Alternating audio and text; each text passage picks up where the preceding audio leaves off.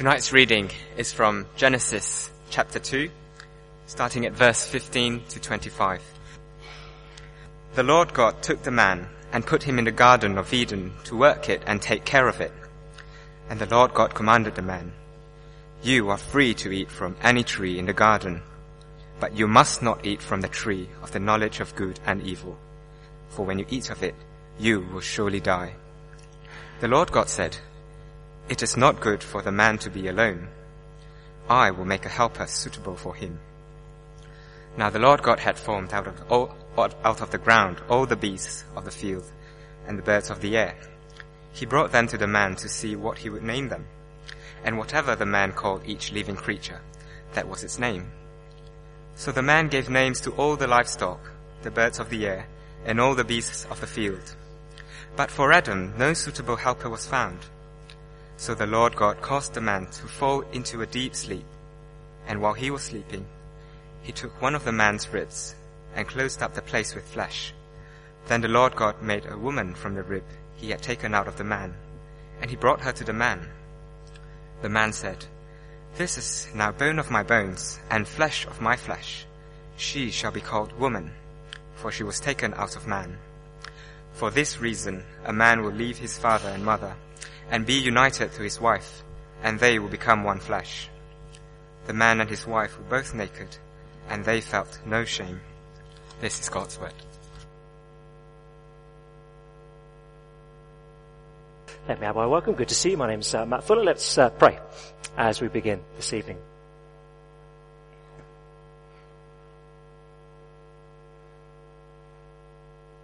Father, many of those may be familiar words to us. The subject of marriage, it's certainly familiar news to us. It's all over the press. It's one that many of us think about. And we want to submit our thinking to you. We want you to define how we should live in every area of our lives, including in all our relationships. So please be at work doing that this evening, we pray. In Jesus' name, amen. Now, marriage is in a bit of a mess.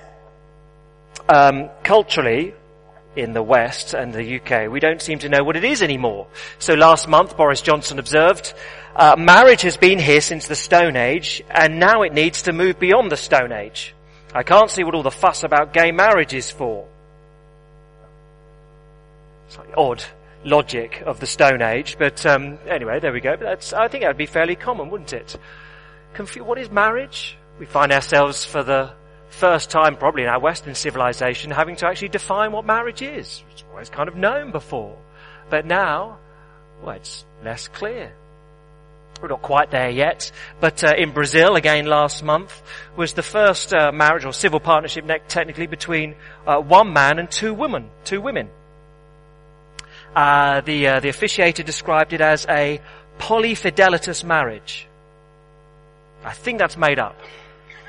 And I don't know what that is in Brazilian, but a polyfidelitas marriage. Faithfulness with multiple, I guess, is the logic.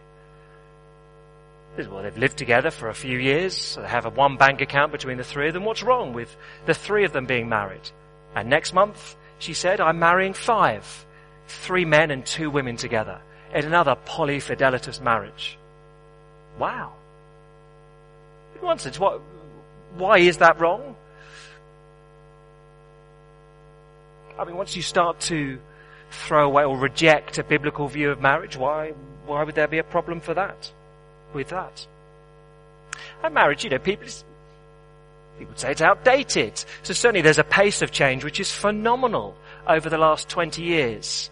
20 years ago, about 15% of the UK would cohabit before marrying. Now it's 80% of folk in the UK cohabit before they marry.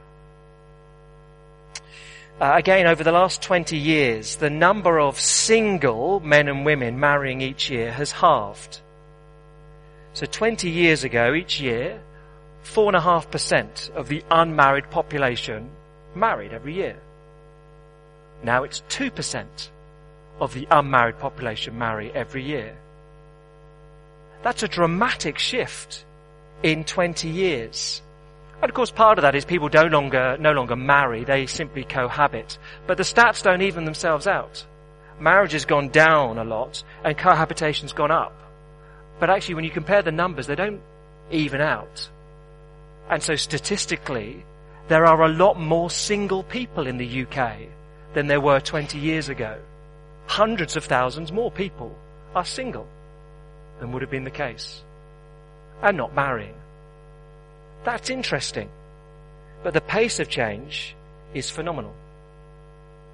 So actually, in the midst of all this change and perhaps confusion about how you define marriage and such things, I thought helpful to spend just a few weeks thinking about the topic broadly. And we're going to spend 3 weeks looking at myths. So tonight, myths about marriage. Then next week will be myths about gender. And then the final week, myths about sex. So myths is what we're thinking about. Things that the world would say which are not really very helpful. Don't believe the myths. So what we're doing tonight, I wouldn't in any sense pretend I'm going to give you an exposition of Genesis 2, work out and teach everything that's there. I'm not intending to. I want to do something very simple. I want to make 2 biblical assertions and then use them to undermine some myths. So I'll make 2 assertions, and under each one I'm going to attack 2 myths. That's what we're going to do, then we'll go home. It'll take about 3 hours. But it sounds simple. I can't even find the outline. Here we go. So first then, first statement that I want to make, first biblical statement. The purpose of marriage is service. The purpose of marriage is service. Now question, it may seem too obvious to even ask. Why did God make marriage? I mean, it's there. I mean, it may be obvious, isn't it? Why did God make marriage? I mean, it's not essential for reproduction. Other creatures manage to reproduce without being married, or indeed having a male and female. We could have been amoeba-like and self-replicated. We could have done that. God could have done that. It's not necessary for reproduction, marriage. It's not necessary for happiness. Because it's only a temporary arrangement, a man and a woman being married. So when Jesus is addressed on the issue in Matthew 22, it's very clear there's no marriage in eternity. So Matthew 22:30, at the resurrection, says Jesus, people will neither marry nor be given in marriage. They'll be much like the angels in heaven. So marriage is only a temporary affair. In heaven, everyone's blissfully happy. There's no marriage. That's not a correlation.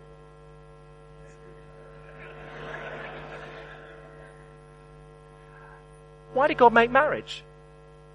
Not essential for our happiness, not essential for the human race. He could have made us differently. Why did he make marriage? Well, the answer of Genesis 1 and 2, we're only looking at Genesis 2 really, is quite simply he made it for ministry or for service. The purpose of marriage is service. Internally, as husband and wife serve one another, but more importantly, externally. So the husband and wife come together and serve the world. A biblical marriage, 1 + 1 = 3. A man and a woman come together and are better able to serve as a consequence. Marriage is given for service. Now, we're not going to take too long. Let me hope to demonstrate this fairly quickly. Just in Genesis chapter 2. There are other places we could do this, but just in Genesis chapter 2. Look down with me. Genesis chapter 2, we picked up at verse 15 from where Zewan read. The Lord God took the man and put him in the garden to work it and take care of it. There is Adam's task. Just a little bit earlier, the task was described in other language back in chapter 1, verses 27, 28, chapter 1, 27. God created man in his own image. In the image of God, he created him, male and female, he created them. God blessed them and said to them, here's what you need to do. Be fruitful and increase in number, reproduce. Fill the earth and subdue it. Rule over the fish of the sea and the birds of the air and over every living creature that moves on the ground. So Adam, 2 things you need to do. Procreation, domestication. You need to be fruitful, make more gardeners to take care of the garden, and domesticate, cut down the weeds, make it more productive. Procreation, domestication. Those are the 2 things I'm bringing you together to do. So Adam is given his task, but it's in chapter 2, verse 15. Put him in the garden to work it, take care of it, domesticate it. Adam is given his command, verse 16. The Lord God commanded the man, you're free to eat, but you mustn't eat from the tree of knowledge of good and evil. Okay. Verse 18, the Lord makes an observation. The Lord God said, verse 18, it's not good for the man to be alone. I'll make a helper suitable for him. God makes that observation. Adam does not sit there singing, I'm lonesome tonight. Adam doesn't even know that. The Lord says it's not good for him to be alone. Why? Because he's been given a task, procreation, domestication. You can't take care of the garden, work it, on your own, Adam. You need someone to help you. So the Lord makes one suitable helper who is female. Verse 18, he created one who is literally according to the one opposite to him. They didn't translate it that way. That's a bit of a mouthful. I will, according to the one opposite to him, make. It's Yoda speak. But that's kind of Hebrew. That's how it works. And yet, it's quite, it's a nice emphasis, isn't it? One according to the opposite of him. One who will complement him. One who will make him more than he is before. I'm going to make one who added to Adam's one makes three. They'll be better together. I'll make one to complement him. A helper in no way inferior, but a partner that allows Adam to do these two things, procreation, domestication. So together Adam and Eve can serve God's purpose of creating a human race that fills and subdues the earth. The purpose of marriage is to serve externally, to serve outside of the marriage. Every marriage needs a mission. Broadly, the mission of marriage is to serve the Lord God in his world. But actually, if you're married, you've got to work out what is your mission? How is your 1 + 1 making 3 to serve God in his world? If you're not yet married, the question you need to ask is, if I marry this person, will we be 3? Not 3 in the marriage, that's polyfidelitas, not that. But will we come together in order to serve God? Will I serve God better married to this person than I can on my own? Marriage is given for service. Externally. Now, I'll come back and say more on this in later weeks. It is also internally, but you come together in marriage and you help one another grow. You spur one another on in godliness. That's terrific and true. You serve internally. But still, even then, it's so you can serve better outside your marriage. It's not that you come and help one another grow in your marriage and you get more godly in your marriage and you just have a good time together. That's selfishness. Now, you serve externally. Marriage is given for service. Now, that's even more obvious in one sense when you look at the trajectory of the whole Bible. Simplification. Gross simplification, but anyway, run with it. Old Testament. Marriage is the norm. To be unmarried is strange. To be without children is a curse. Old Testament. New Testament. Marriage is the norm. But singleness is good. As a single, you can serve the Lord in ways that marriage cannot. Children are good, but you can have spiritual children as well. You share the gospel, people come to faith. Just as good, exciting. There's a shift. New creation, singleness is the norm for all believers. And then collectively, we're married to Jesus Christ. We collectively are the bride. So you see the trajectory of the Bible in that sense. Marriage is a temporary measure. It's given here and now to serve. Now, don't mishear me. I would not for any one moment want to devalue marriage. But I do want to dethrone it. So biblically, marriage remains God's foundational institution for humanity that should be nurtured, protected, defended. It's a wonderful thing that God has given, but not as an end in of itself. It must be subordinated to God's larger salvation purposes. Okay? Don't devalue marriage. I do want to dethrone it. Because marriage is for serving the Lord. Now, 2 myths that flow from that. No, they don't. 2 myths that are destroyed by that. That's right. 2 myths. Myth number 1. Marriage will complete me. You can call this the Jerry Maguire myth. You know, end of the film, he comes in, you know, you complete me. He says to Renee Zellweger, you know that moment? Oh, you have me at good evening, or whatever it was. That's the myth. You complete me. Jerry Maguire myth. Not true. Not true. It's the Hollywood myth that if I marry the right person, everything will be wonderful, everything will go well, my life, which has got ups and downs, will just be on one superhighway trajectory to glorified happiness. It doesn't work that way. And yet we kind of believe it. Most of us have watched too many rom-coms, even the men. And so we assume that just find the one and all is well. Everything will be truly wonderful. Now the problem with that is the bar gets set so high that marriage is bound to fail. If you expect your spouse to complete you, if you expect your spouse to be the chief source of happiness in your life, you will place a burden upon them that they cannot ever achieve. You're asking too much. They'll fail. And you see it in some marriages. A lot of D's. You see disappointment. I was happier when I was single. I had more fun when I was single. Disappointment. Or dripping tap. Why isn't our marriage more like theirs? Why isn't our marriage more like my parents? Oops. And again, what are you expecting? Or disengagement. As often, classically men, we could do it this way. To spend much more time at work. Work is busy, not that busy, but it's just easier to spend time at work. At work we can do things. At work we tick off the things on lists and we achieve them, and people tell us we're good. And at marriage we go home to disappointment and dripping taps. And it happens because people have their expectations set far too high. What you need to expect in marriage is that you're two sinners coming together, and that causes problems.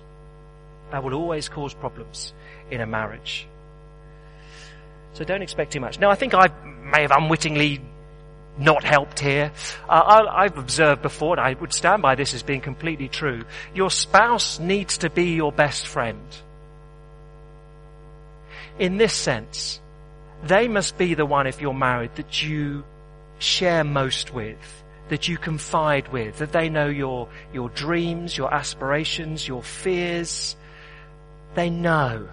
And if there's anyone of the opposite sex to you that you confide more in than your spouse, you're in trouble. That's emotional adultery.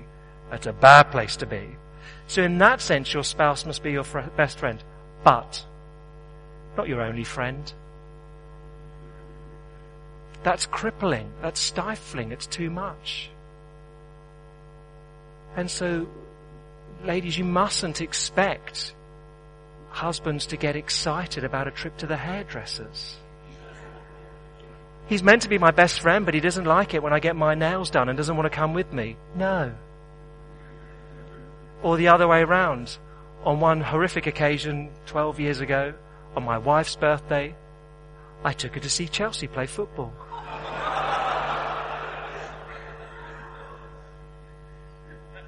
The comment, I think, was, I love you very much, but you don't quite realize how badly wrong you've got tonight. That was gracious of her. Your spouse, should be your best friend, not your only friend. You always need friends of the same sex as you to do stuff with. You need boys to do boy things with, and if you're a girl, you need girls to do girl things with. Because your spouse will not complete you. They cannot. Don't expect too much of them. Got to be realistic. So don't believe the myth. Don't believe that marriage will complete me. It'll ruin your marriage if you assume that. And also, you'll just become selfish. You complete me can easily become a self-serving marriage.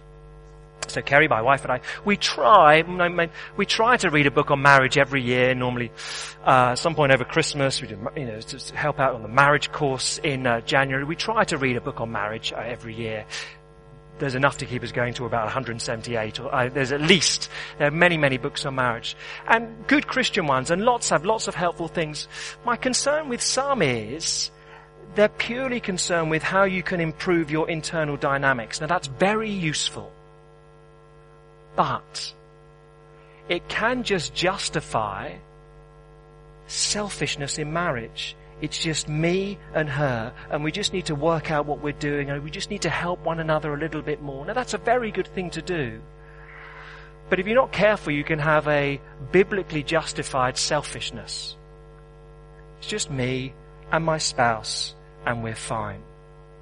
And unwittingly, the church gives a license to introspection and selfishness and a lack of concern for other people. Well, I fear with some of these books.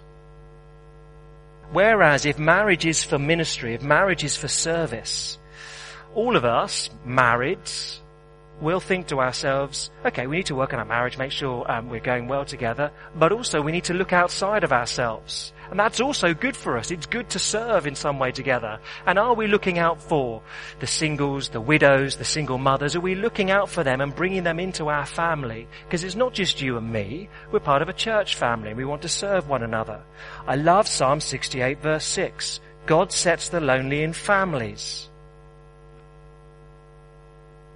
But if marriage is just you and me and stuff everyone else, how does he do that? God sets the lonely in families.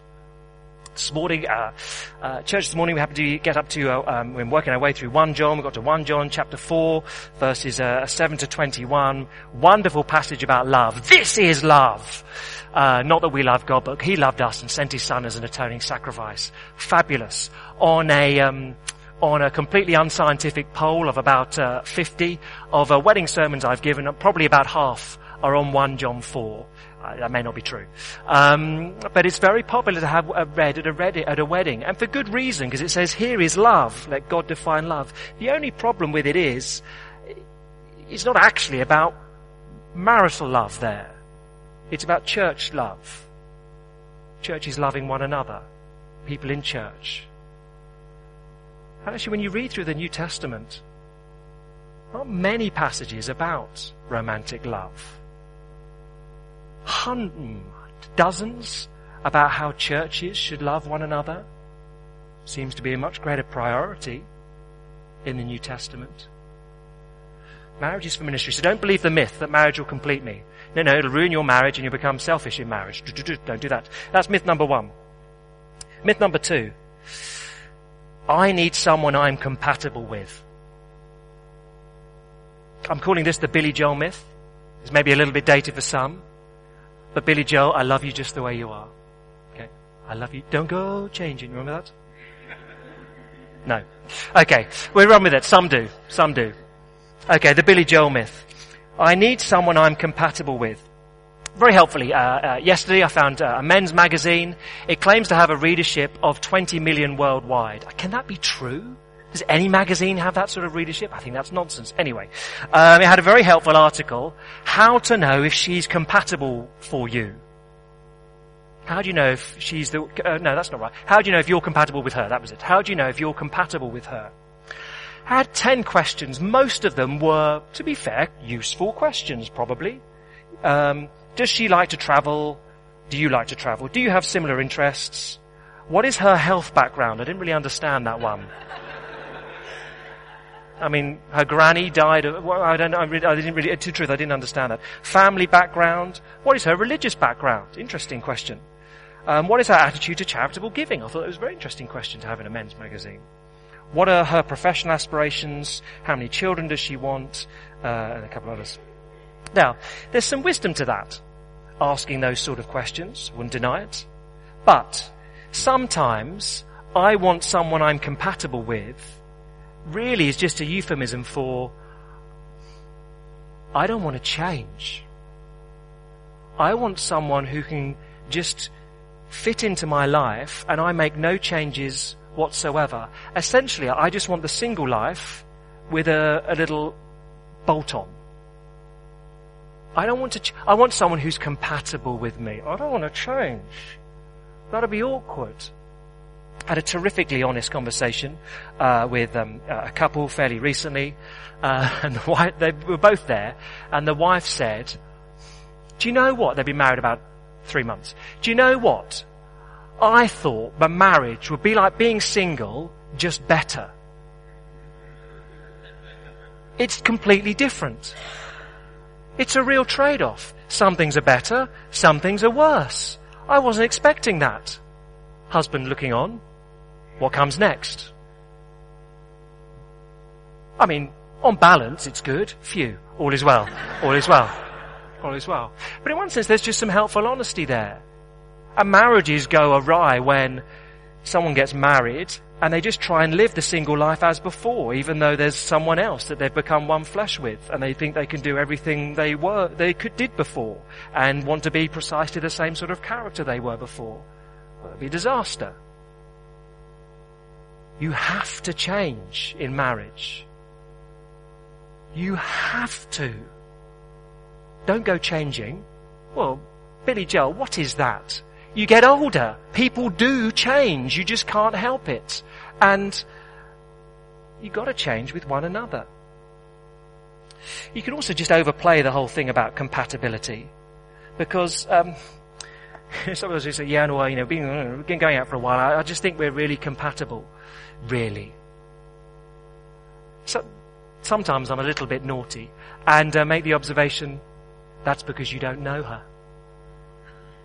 I need to clarify that point. Because you never really know someone. When you're in those early stages, the flush of romance, you're going out, often you're really excited about, well, the fact that someone's excited about you. And really, until you've lived with someone for a little while, and the glow wears off a little bit, you don't really know them. They're not as nice as you think they are. They're a sinner, just like you. And you'll find that out in Technicolor. That's what happens over time. So, I need someone I'm compatible with. Well, I don't know. You can overplay that dramatically. The old story, the young son asks, Dad, is it true that in some parts of Asia, a man doesn't know his wife until he marries her? Father, son, that's always true. It's always true. And there is that sense. You can hide selfishness when you're dating. It's very easy to do in one sense. But romance fades and you have a choice in marriages. You either just run with selfishness, I'm not changing, or you make progress. You either think, well, I'm not changing, and therefore you'll bump along in your marriage with a sort of constant low-level irritation and friction and wrestling with one another, or you say, no, we need to change. I'm going to change. And you move on to a more mature love, not just the superficial, woohoo, she likes me, he likes me. The superficial is a bit too strong. But the veneer of that, you move into, I'm going to love them now. I'm going to change to love them. That's good. Marriage changes you. It's inevitable. You cannot stay the same when you're married. That's good. That's good. So 2 myths. The purpose of marriage is service. So don't believe the myths that marriage will complete me and I need someone I'm compatible with. Okay, there's the first statement. Let's have another one. The definition of marriage then is covenants. The definition of marriage is covenants. This arrangement, this marriage that we see in Genesis chapter 2, there are certain covenantal terms, but most clear is Proverbs chapter 2 verse 17 would say that's a covenant. Malachi chapter 2:14, that's a covenant that's made in Genesis chapter 2. Jesus in Matthew 19 quotes Genesis 2, finishes his quote, they are no longer two but one. And then Jesus adds, therefore, what God has joined together, let man not separate. Interesting little veneer Jesus has put on. What takes place in a marriage, God joins 2 people together, don't separate it. Because marriage is a covenant. Now, modern confusion. What is marriage? Can we have gay marriage, polyfidelitas marriage? Human-animal marriage, can we have those sort of things? What is marriage? The issue comes because marriage is viewed as a contract rather than a covenant. So in most countries like ours, the state grants marriage licenses and certificates of divorce. So the state says, yes, here's your contract, and now you've got a different one, it's taken back. So marriage is viewed as a contract. The problem with contracts are they're temporary, they're conditional. You get out of them. So most of us here, I would assume, all of us I'd assume, have a phone contract of some kind. And it's limited, it's time limited, it's for 18 months, 2 years. It's conditional. If I fail to pay my monthly bill to whoever they're called now, EE, if I fail to pay my bill, they cut me off. There are conditions attached to my contract. And of course I enter into it for mutual convenience. I get a phone, they get my money. It kind of works. And people now enter into marriage as a contract. It's time limited. Don't have to stay. If it doesn't work, get a divorce. Because it's conditional. If you don't fulfill the obligations I'm expecting, I'm out of here. If I find a better deal, a better offer, then I'm out of here. And because I've entered into it just for mutual convenience. If it works for me and works for you, great. If it does no longer work for me anymore, I'm out of here. See, if you view marriage as a contract, you're in trouble. And that's how people use marriage. Just think of the language, some of the language we use for relationships. So, he's back in the market for a girlfriend. Back in the market, commercial term. Is she still going out with Bert? No. She's traded up actually, going out with Peter. Oh, okay. That sort of language, you ever hear that? She's high maintenance. She's an expensive contract to keep, that sort of thing. Yeah, but, let's be honest. He's out of her league. She's too expensive. It's funny, isn't it? We just use that sort of language gets used of relationships. It's all contractual. Is it a good deal or not a good deal? Can I negotiate the best deal possible? Really, what are my assets I've got? How good a deal can I negotiate with someone of the opposite sex? Contractual sort of language. And of course now people think, why do 80% of people cohabit? Most of those go on to marry, by the way, but 80% cohabit. It's try before you buy. That's what people think, isn't it? Try before you buy. If I'm going to be, back to this sort of thing, if I'm going to be compatible with someone, I need to work it out. I need to sort of have a little test drive. The problem is, according to the Journal of Family Psychology, if you cohabit before marriage, you are twice as likely to end up divorced than if you don't live together until you're married. Doesn't really work. Covenant is different from contract. Contract is an agreement between two parties. Does it work for you? Does it work for me? Let's have a mutually beneficial agreement. Covenant is a bond between a husband and wife.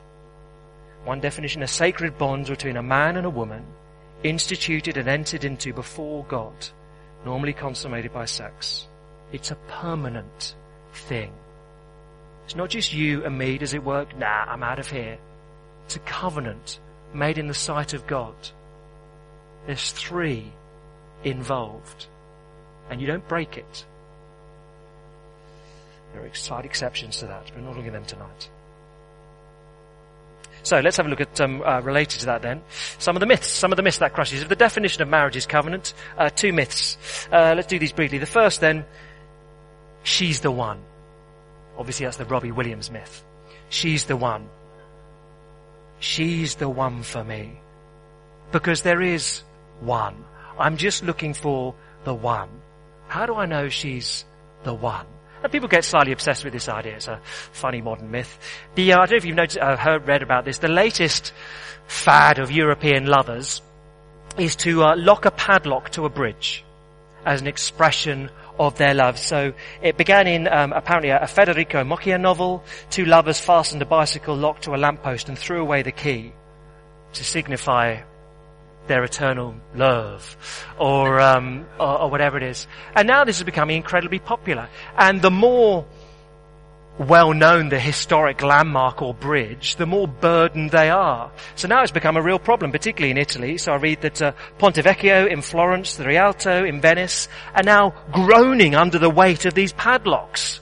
And the councils are having to employ someone to come and cut them off on a regular basis, because otherwise it's just going to knacker the bridge. And of course you think you're doing this wonderful romantic gesture, but all the while, as soon as a couple walk up to the bridge, there's a hawker. You want padlock? You want padlock? You want padlock? And trying to sell them a padlock for 10 euros and making money out of it. Is that romantic? I don't think so, but She's the one. And let's celebrate it with a padlock on a bridge.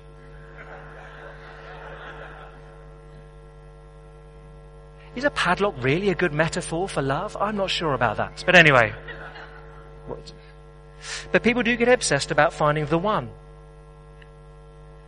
Often get asked, how do I know if she's the one? How do I know? Question. Do you think you can serve God well together? Do you think 1 + 1 will equal 3? Do you think that that's a good idea? Do your friends think that you can serve God well together? Do your family think that you can serve God well together? I mean, not everyone's going to comment wisely on that, I know. But does it seem like a good idea for you? Well, in that case, go for it. Crack on. But I don't know. I'm not certain. Often a fear of commitment, I don't want to be too blunt, but a fear of commitment is a fear of trusting God. Ultimately, you come to the point, it works, I think we can serve God well together, friends look on and say that, I just don't know what will happen 30 years in the future. No. Nor do I, nor does anyone. Trust the Lord. Does it seem like a good idea today, to you, to your friends, to your family? Crack on. Crack on. Do you both agree on the purpose of marriage for service? Do you both agree on the definition of marriage as covenant that you're committed to? If those are things are in place, and you're Christians committed to that, you'll work it out. You'll work the rest out. There'll be bumps and ups and downs, but you'll work the rest out. Is she the one? You just got to have those things in common. Question. Sometimes people ask as a consequence. Question. Does that mean I could just marry anyone of the opposite sex? I mean, if they're a Christian and they think that marriage is for service and they're committed in a marriage covenant, I could just marry anyone. I could just find the person I find most annoying and marry them, couldn't I? You could. You could. But don't. Because God also gives us wisdom. Don't make life hard for yourself. It is perverse to say, right, I'm going to really test the grace of God to change me by marrying this person who really winds me up a treat. You could do that. You'd be daft. Don't do it. Don't make life hard for yourself. But at the same time, is she the... you serve God together, you think? Others think so? Have a go. Not have a go, sorry, that's the wrong term, isn't it? Crack on. Crack on. Get married and trust God for tomorrow. Last myth. Definition of marriage is covenant. Last myth. I'll lose my freedom. The Braveheart myth. You'll never take my freedom. I'll lose my freedom. If I marry, I'm a bit nervous about that because I'll be less free than I am now. Well, yes and no. Once you've married, yes, you've lost the freedom of choosing your spouse because you've made a decision. Obviously that is true. I can't freely go off and do the things I want, and I can't just whiz off and spend a year abroad without asking my spouse. No, you can't. No, there are some limitations, but there's a trade. Because what marriage does free you up from, slowly over time, is selfishness. Because again, either you'll just bang up against one another in marriage and have just, it'll be awful, or you change for one another. And marriage frees you up slowly, from selfishness. It frees you up from being at the mercy of your feelings. I don't feel in love with her today. So what? You made a covenant. Push on. Change the way you feel. Commit to loving her. I feel like I'd prefer someone else. Well, don't let your feelings shape you. You've made a promise. You're freed up from just being at the mercy of your whims, from waking up one day and feeling in a grump and sorry, you made a commitment. That's liberating. You're now married to the one you're going to be married to for the rest of your life. So if you've got a problem, solve it. You may need help, of course, but solve the problem. Don't just pull the ripcord. So there's a trade-off in marriage. You lose some freedoms, but you're freed up from other things. Yeah, there's a trade. There's a trade. There's a start. Some myths about marriage. Of course we say hundreds of things, and we'll range back. The next 2 weeks, gender, sex. We'll be talking about marriage again in both of them. And again, please hear me rightly. I do not, in any sense, want to devalue marriage. It is a good thing, a wonderful thing that God has given. But I do want to dethrone it, because the Bible would say marriage is for service. It's not an end in and of itself. It is not the source. It is not the thing that will make you happy. Don't believe those sort of myths. Marriage is for service. Just as singleness is. For service. And therefore, above all, what you need to know, whether you're married or single, is that you're loved. You need to know that above all other things. Because only if you know the love of God in Jesus Christ, will you, if you're married, have the grace to sustain your marriage, to keep working at you, because otherwise you can run dry and run empty. And you look at your spouse and think, I don't feel like loving you. And you look within and think, I'm pretty exhausted of this. You need to look up. Know that you're loved by Jesus Christ, and He'll give you the grace to love your spouse. And if you're single, you need to look up. Know that you're loved by Jesus Christ, and He can give the grace to be content in singleness. One of the most damaging things to any marriage is the idea, I need to be married. Cripples a marriage, cripples singleness. You need to look up. Find your joy in Jesus Christ. Know something like a 1 John 4. This is love. This is love. Not that we love God, but that He loved us and gave His Son as an atoning sacrifice for our sins. That's love. Greater than anything this world has seen. You need to know that. Knowing that gives you the grace to serve Him. Single, married, divorced, widowed. You need to look up. We all need to see Him. And we lead us in prayer together.